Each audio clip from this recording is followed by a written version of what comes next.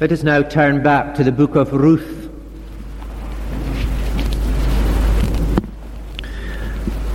I want us to try and learn some lessons this morning that are really scattered about through these two chapters of Ruth that we have already read together, chapters 2 and 3. But perhaps it would be good for us to begin by just reminding ourselves why we have turned to study this book and what sort of things we have learnt so far, and that should help us, I think, with today's study.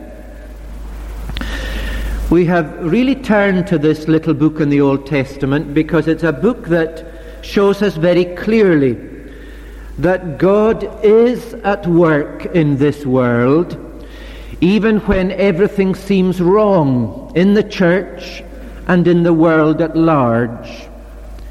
Even in dark and confusing days, and that's really what links our own day with the day of Ruth. They were very confusing days when the church was at a low ebb and when things in the world as a whole were confusing.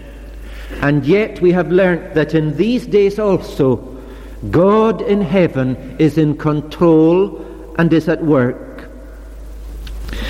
And so I think the main lesson that we have been learning through that truth is that a day of difficulty, a day of confusion in the world and maybe in the church as well, is not a day for our burying our heads in the sand and just saying there's not much that we can do and we will just let it all sweep over us.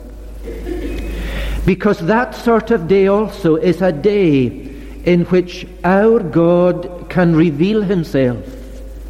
And it's a day in which our God can be found. And that, of course, is what happened to Ruth. And that's what we need to see is happening to all of us. That this day for us, no matter the difficulties, is a day when we are remembering the God who is revealing himself. And it is a day when we are finding him and being found of him. That's what happened to Ruth, we say, and last Sunday we really saw what were the beginnings of this relationship between Ruth and her God. And what we saw was that a right relationship with God always starts with conversion, with a turning for the individual whom God finds, with a transformation. I want to emphasize once again, because I think it's often a difficulty in our tradition, that the work of conversion can be a very quick and dramatic thing in the beginnings. It may be quite a slow process in the beginning. But conversion, turning, transformation, there must be. And the wonderful thing is from the book of Ruth that should encourage us all that even in difficult days for the church, conversions can happen because our God is able. Now, I think probably I did hint last Sunday, and this is what I want us to dwell on today, and it's the further truth that's here for us in the book of Ruth, and it's this, that the one proof of conversion, the one proof of conversion is a converted life. That is an ongoing converted life. And what I want you to notice as I say that right from the beginning is this, that no isolated experience in the past, no matter how dramatic, no matter how real at the time, no one isolated experience in the past is sufficient as a proof of true conversion.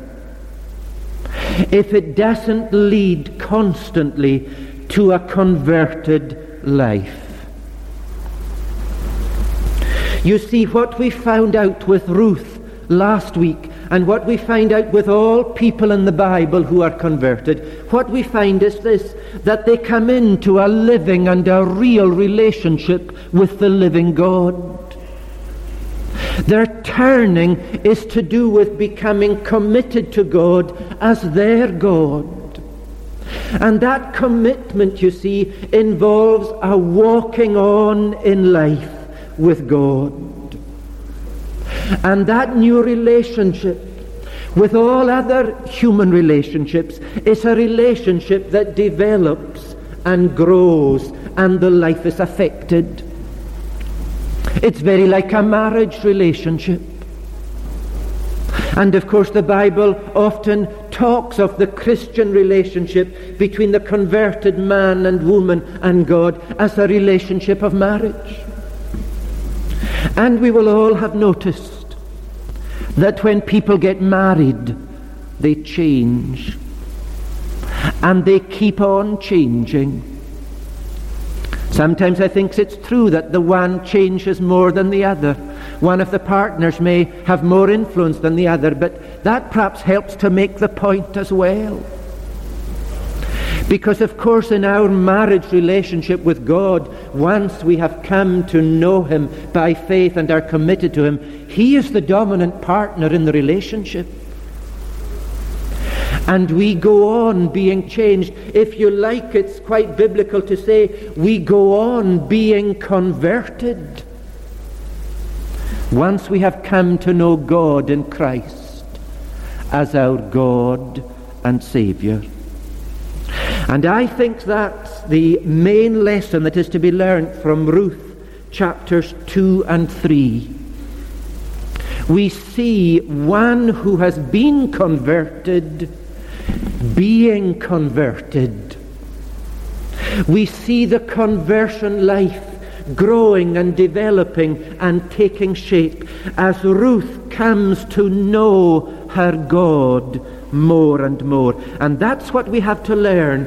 What does Ruth learn about her God and her Saviour that enables her to grow and to develop as a converted Christian? Well, the first thing that we learn about Ruth's God, who is our God, the first thing that we learn of the God of the Bible is that He is the God of providence. The God of providence. Notice first of all chapter 2 and verse 3, and I would like you to have your Bibles open in front of you if you can. Ruth chapter 2 and at verse 3 we read this. And she, Ruth, went and came and gleaned in the field after the reapers, and her hap, which is rather an old-fashioned way of putting things, we might say, and it happened to her that she came on the part of the field belonging to Boaz, who was of the kindred, or who was of the relatives of Elimelech, Ruth's late father-in-law. The Bible very clearly says there that Ruth just happened to start gleaning in Boaz's field. That's seeing it from Ruth's angle. There was no conscious intention as far as Ruth was concerned. She didn't know whose field it was. It just happened that that's where she started gleaning. But then we go down in chapter 2 to verse 20. And Ruth has now returned home from this first day of gleaning, which was of course a very successful day. And Naomi said unto her daughter-in-law, Blessed be he of the Lord, who hath not left off his kindness to the living and to the dead. Ruth puts her interpretation on it. Naomi rather. And Naomi sees that the Lord has to be blessed for what happened.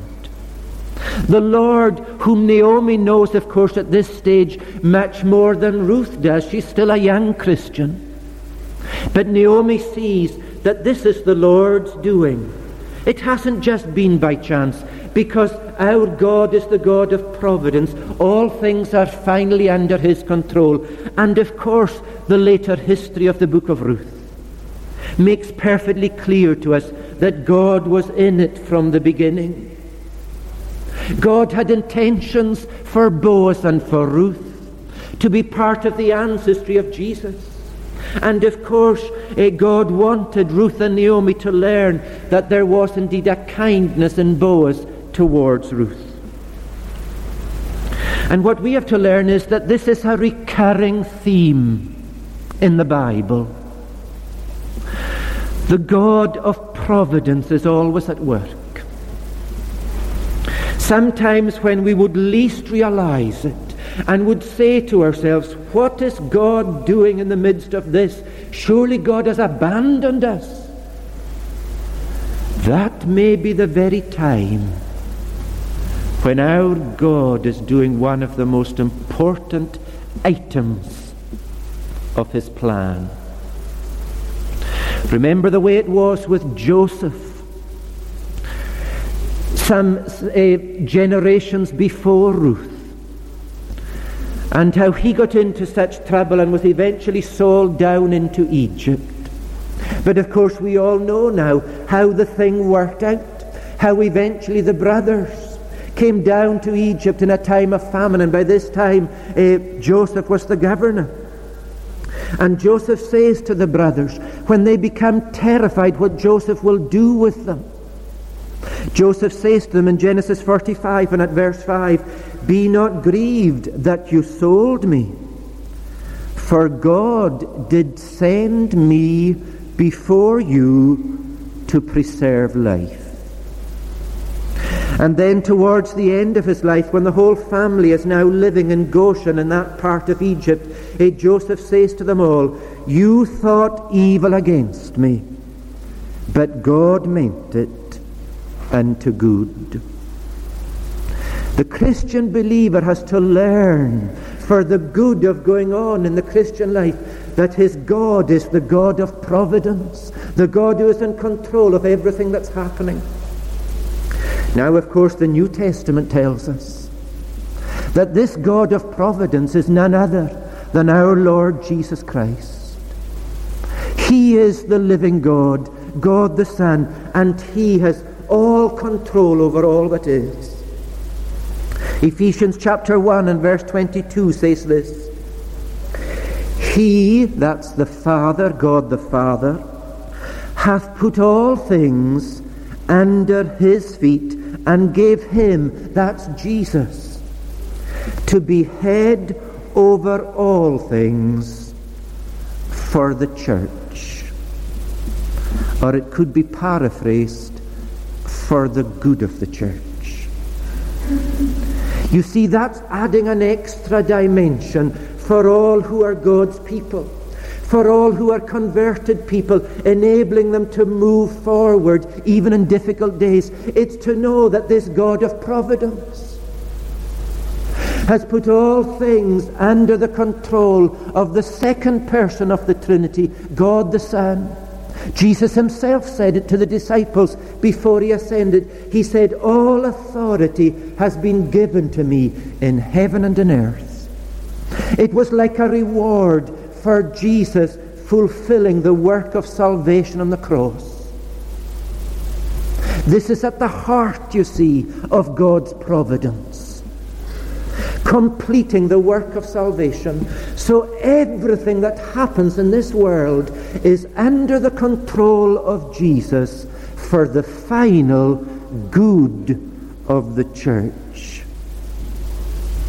And that's why all believers are encouraged to say with Paul in Romans chapter 8, we know that all things work together for good, to them that love God, to them who are the called according to his purpose. And this is exactly what Ruth's life story speaks of. It's an example of what happens to a converted life. It's an example of the sureness, of the assurance that every Christian believer can have, no matter the difficulties and the trials, no matter though they live in the darkest day of world history. There is a sureness and a certainty to the path that every Christian believer treads. And they can know and experience that assurance in their lives because they know that the God of providence is their Saviour, the Lord Jesus Christ. And what the converted believer has to do, and what is the mark of a converted life, is this: that when all the tests and the trials of life come, as they inevitably do, the converted person goes on in its relationship with God by bringing all these circumstances, all these happenings of this life into this context of remembering that it's all under the control of my Saviour Jesus, and ultimately it can work out, indeed it will work out, for the good of all his people. That's one of the things that Paul is encouraging in all Christians in Philippians chapter 4, when he says, rejoice in the Lord.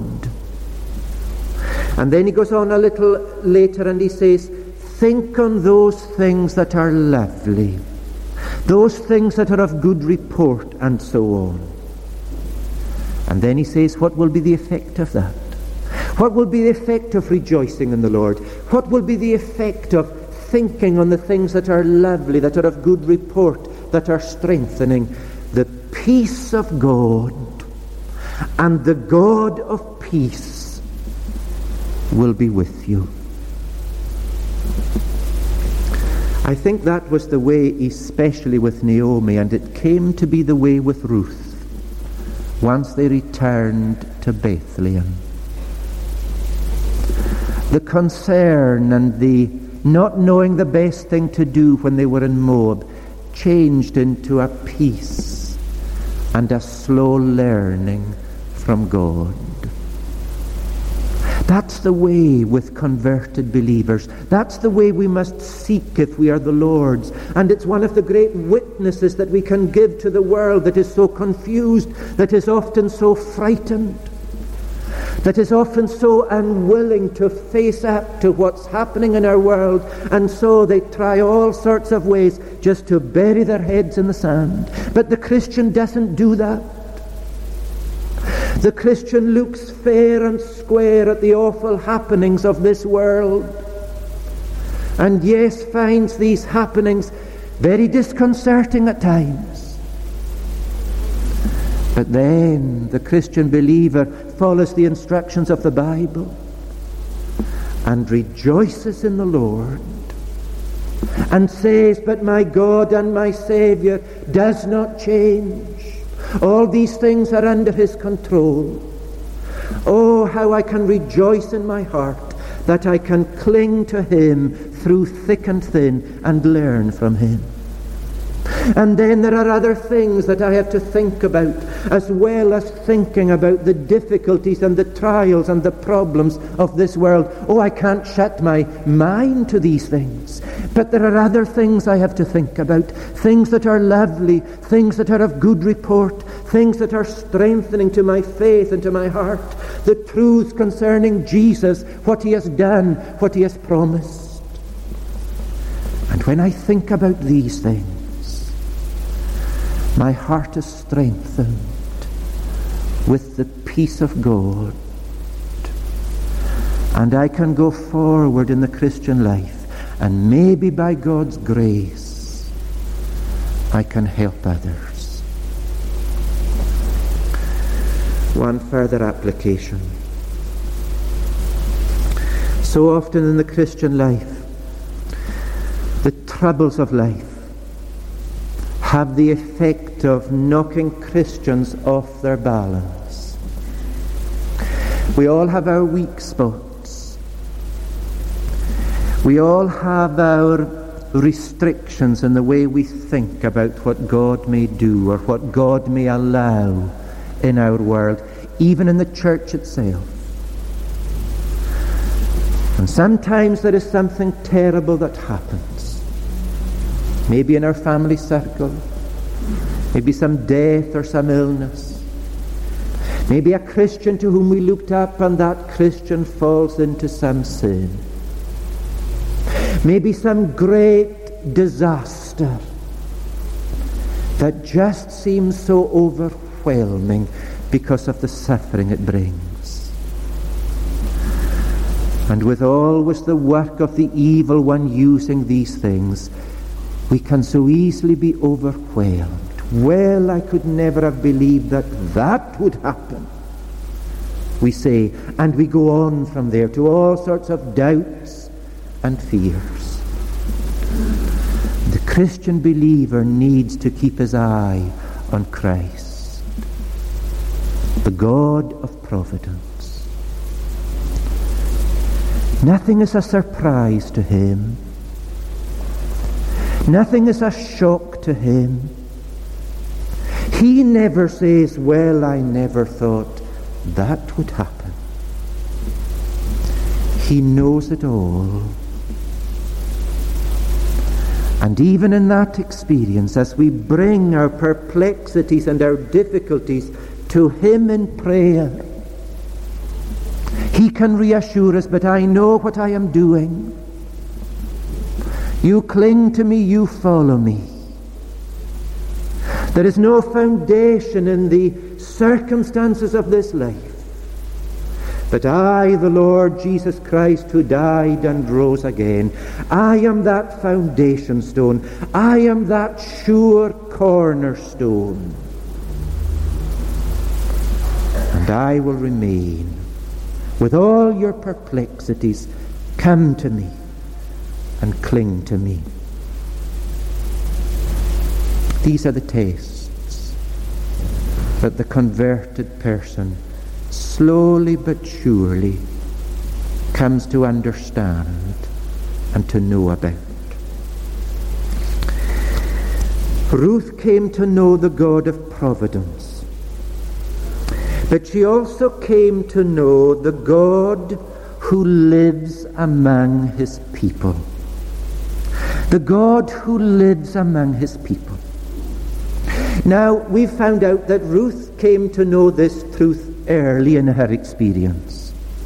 But what we see in chapters 2 and 3 is that she comes to know more about it and the significance of it and the importance of it. You'll remember that right at the beginning of Ruth's decision to turn to the Lord and to follow the God of Naomi, right from the beginning was her understanding that to cling to God was also to cling to the people of God. And so she said in these beautiful words to Naomi, "Thy people shall be my people, and thy God shall be my God." But what we see, you see, in chapters 2 and 3 is that Ruth is learning that the development of her converted life, her whole relationship with God as it goes on, is very much bound up with Christian friends and advisors. Right through these chapters, we've seen it already, and you would have seen it from time to time. She has to depend so much on Naomi, interpreting what's happening in her life and helping her to understand how God is working in the midst of it. And then Boaz is introduced. And whatever we have to learn about Boaz, we have to learn right at the beginning that he was a good, mature Christian man who understood the laws of God as he had given them to the people of Israel in the times that they were in the wilderness. And his concern is to interpret and to work out and to live by these laws at every stage. And his concern is obviously to help Ruth to learn these laws and to learn these ways and to learn that they are good.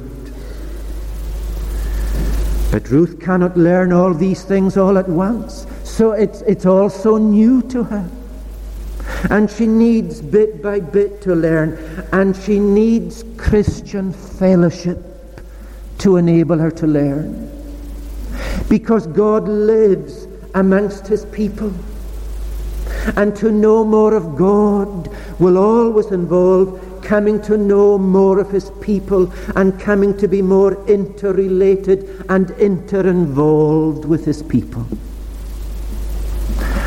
And this also is not just something that happens in Ruth, but it's a principle that's there throughout the Bible. It's there particularly, we can only just use one example, it's there in Paul's prayers for the different congregations to whom he writes. And we have these letters as some of the books of the New Testament. And when Paul prays for them, he shows to them that if they are going to grow in knowledge of God, they will also have to grow in love and in fellowship for the Lord's people. The two go together. Philippians chapter 1 and verse 9, Paul's prayer for the congregation in Philippi. He says, "This I pray, that your love may abound more and more." Your love may abound more and more. But he adds, in knowledge and in all judgment. He wants them to abound in love.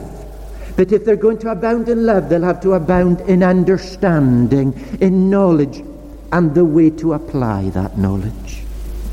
He says the same thing in Colossians to the Christians there. Epaphras declared unto us, he says, your love in the Spirit.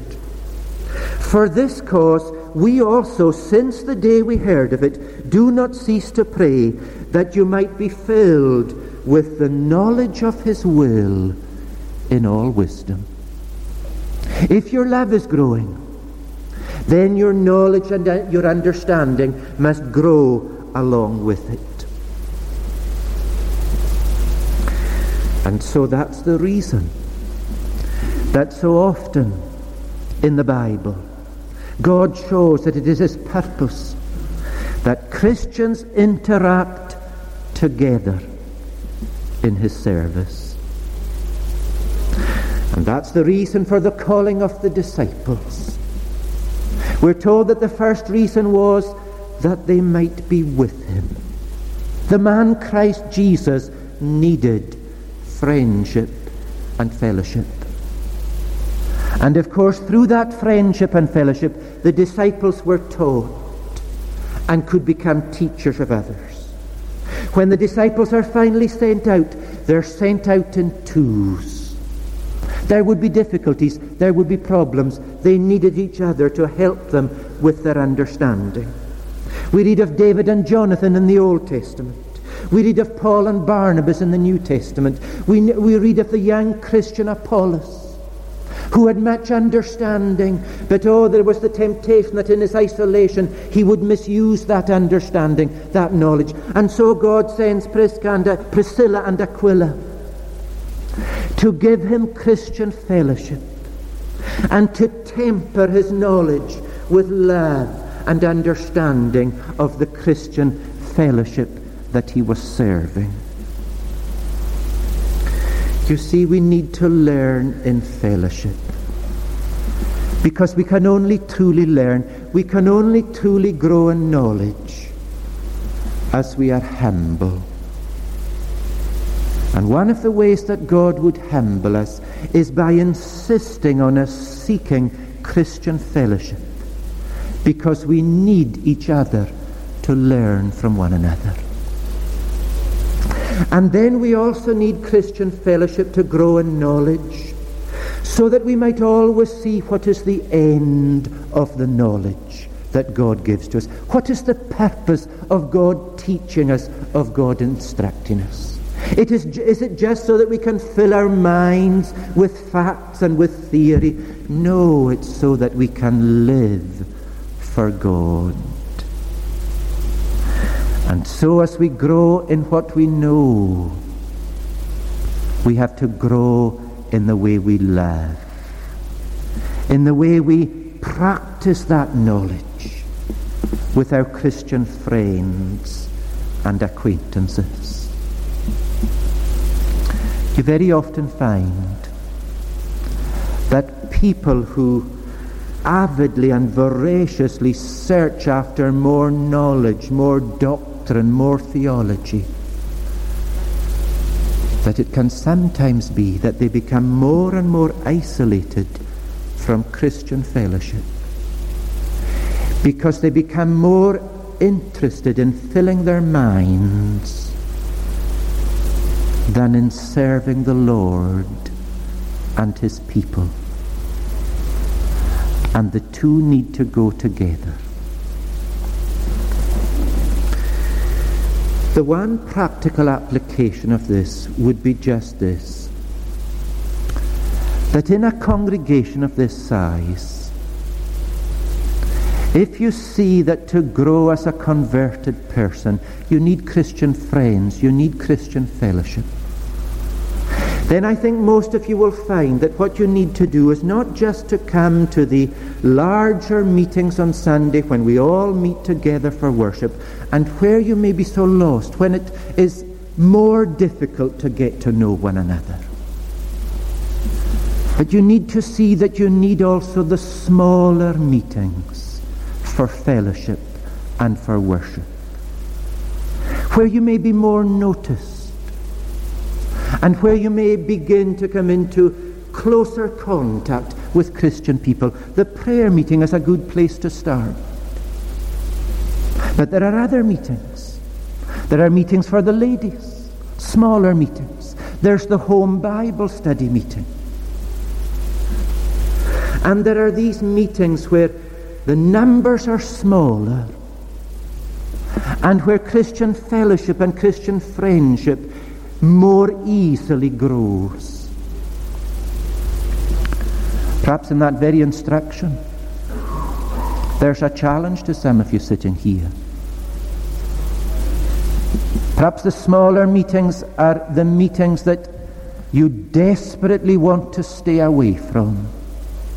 Quite happy to be in church on Sunday, one of the crowd. You can be there on your own terms. But to get more involved, to seek out deeper fellowship with the Lord's people, you draw back from that. You must ask yourself, is that because I'm not converted?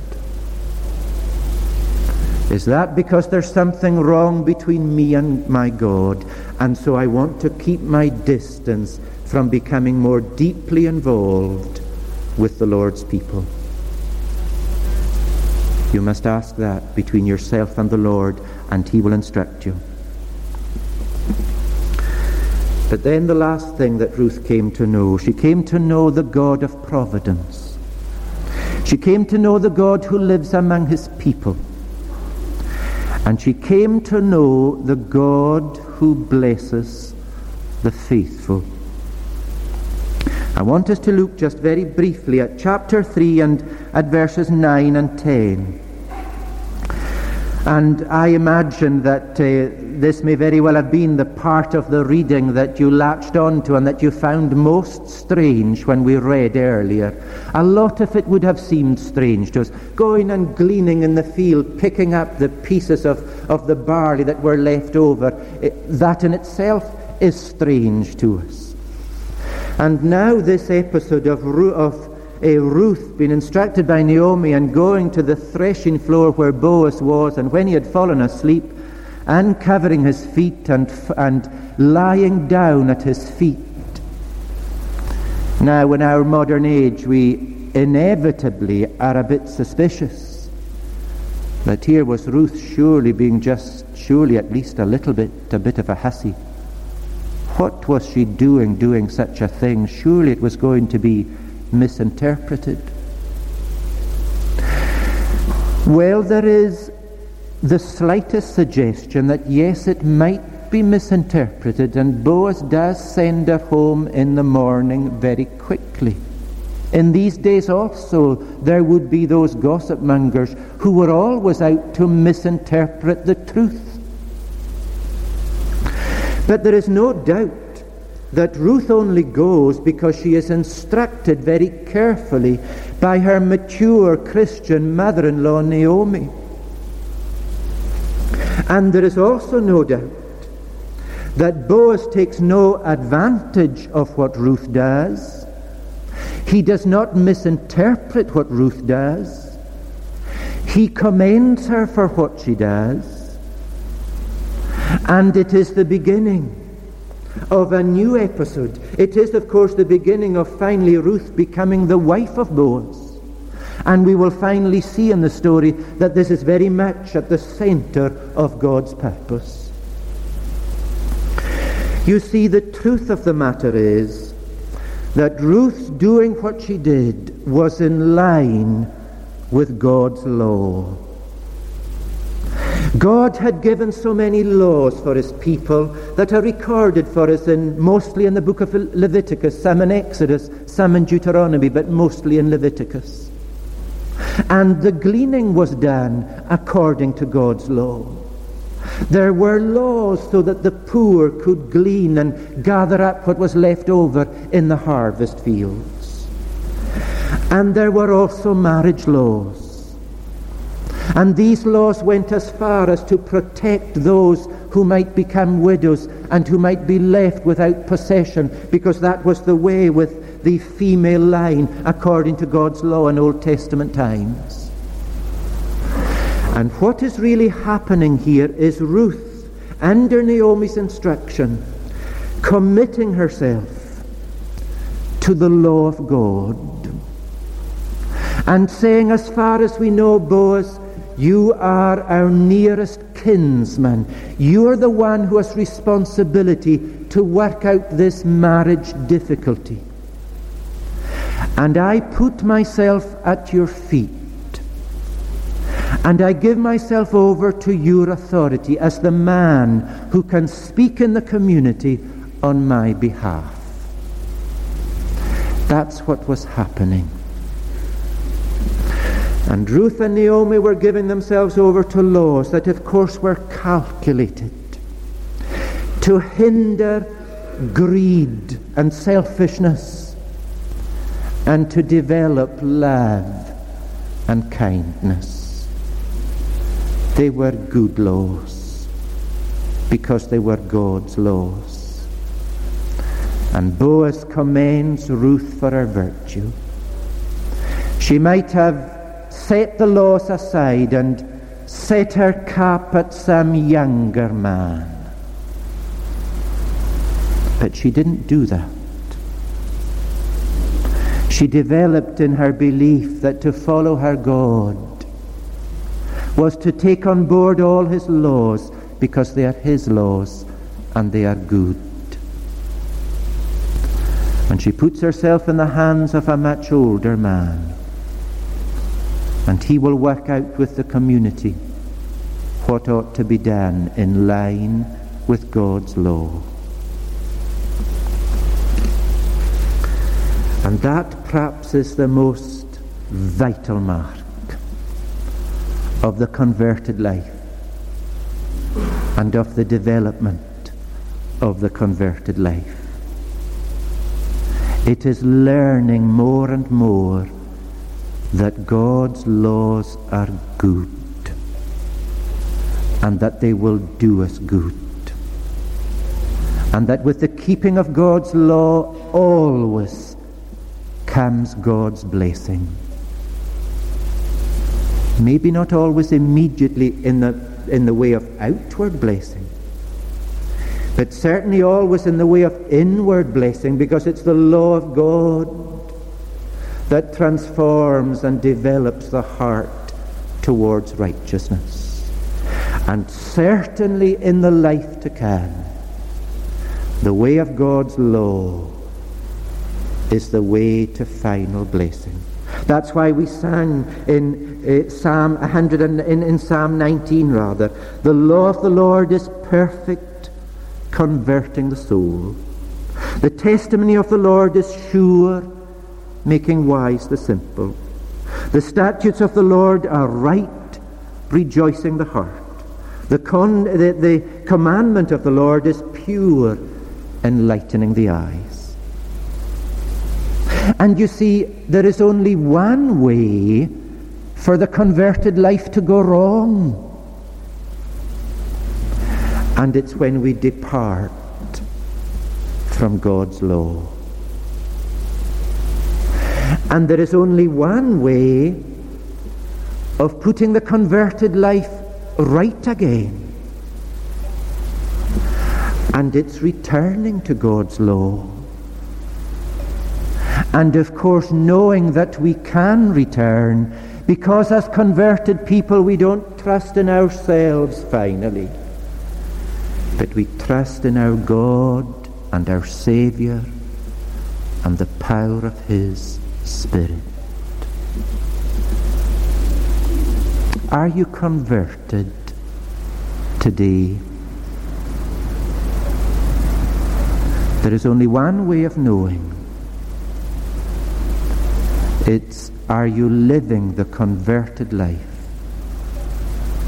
Are you growing in the converted life? Are you committed to the converted life? Paul says in Colossians, as you have received Christ Jesus the Lord, so walk ye in him. If you're not converted, you must receive Christ Jesus the Lord. If you are converted, you must remember how you have received him, and you must walk on in him. Amen.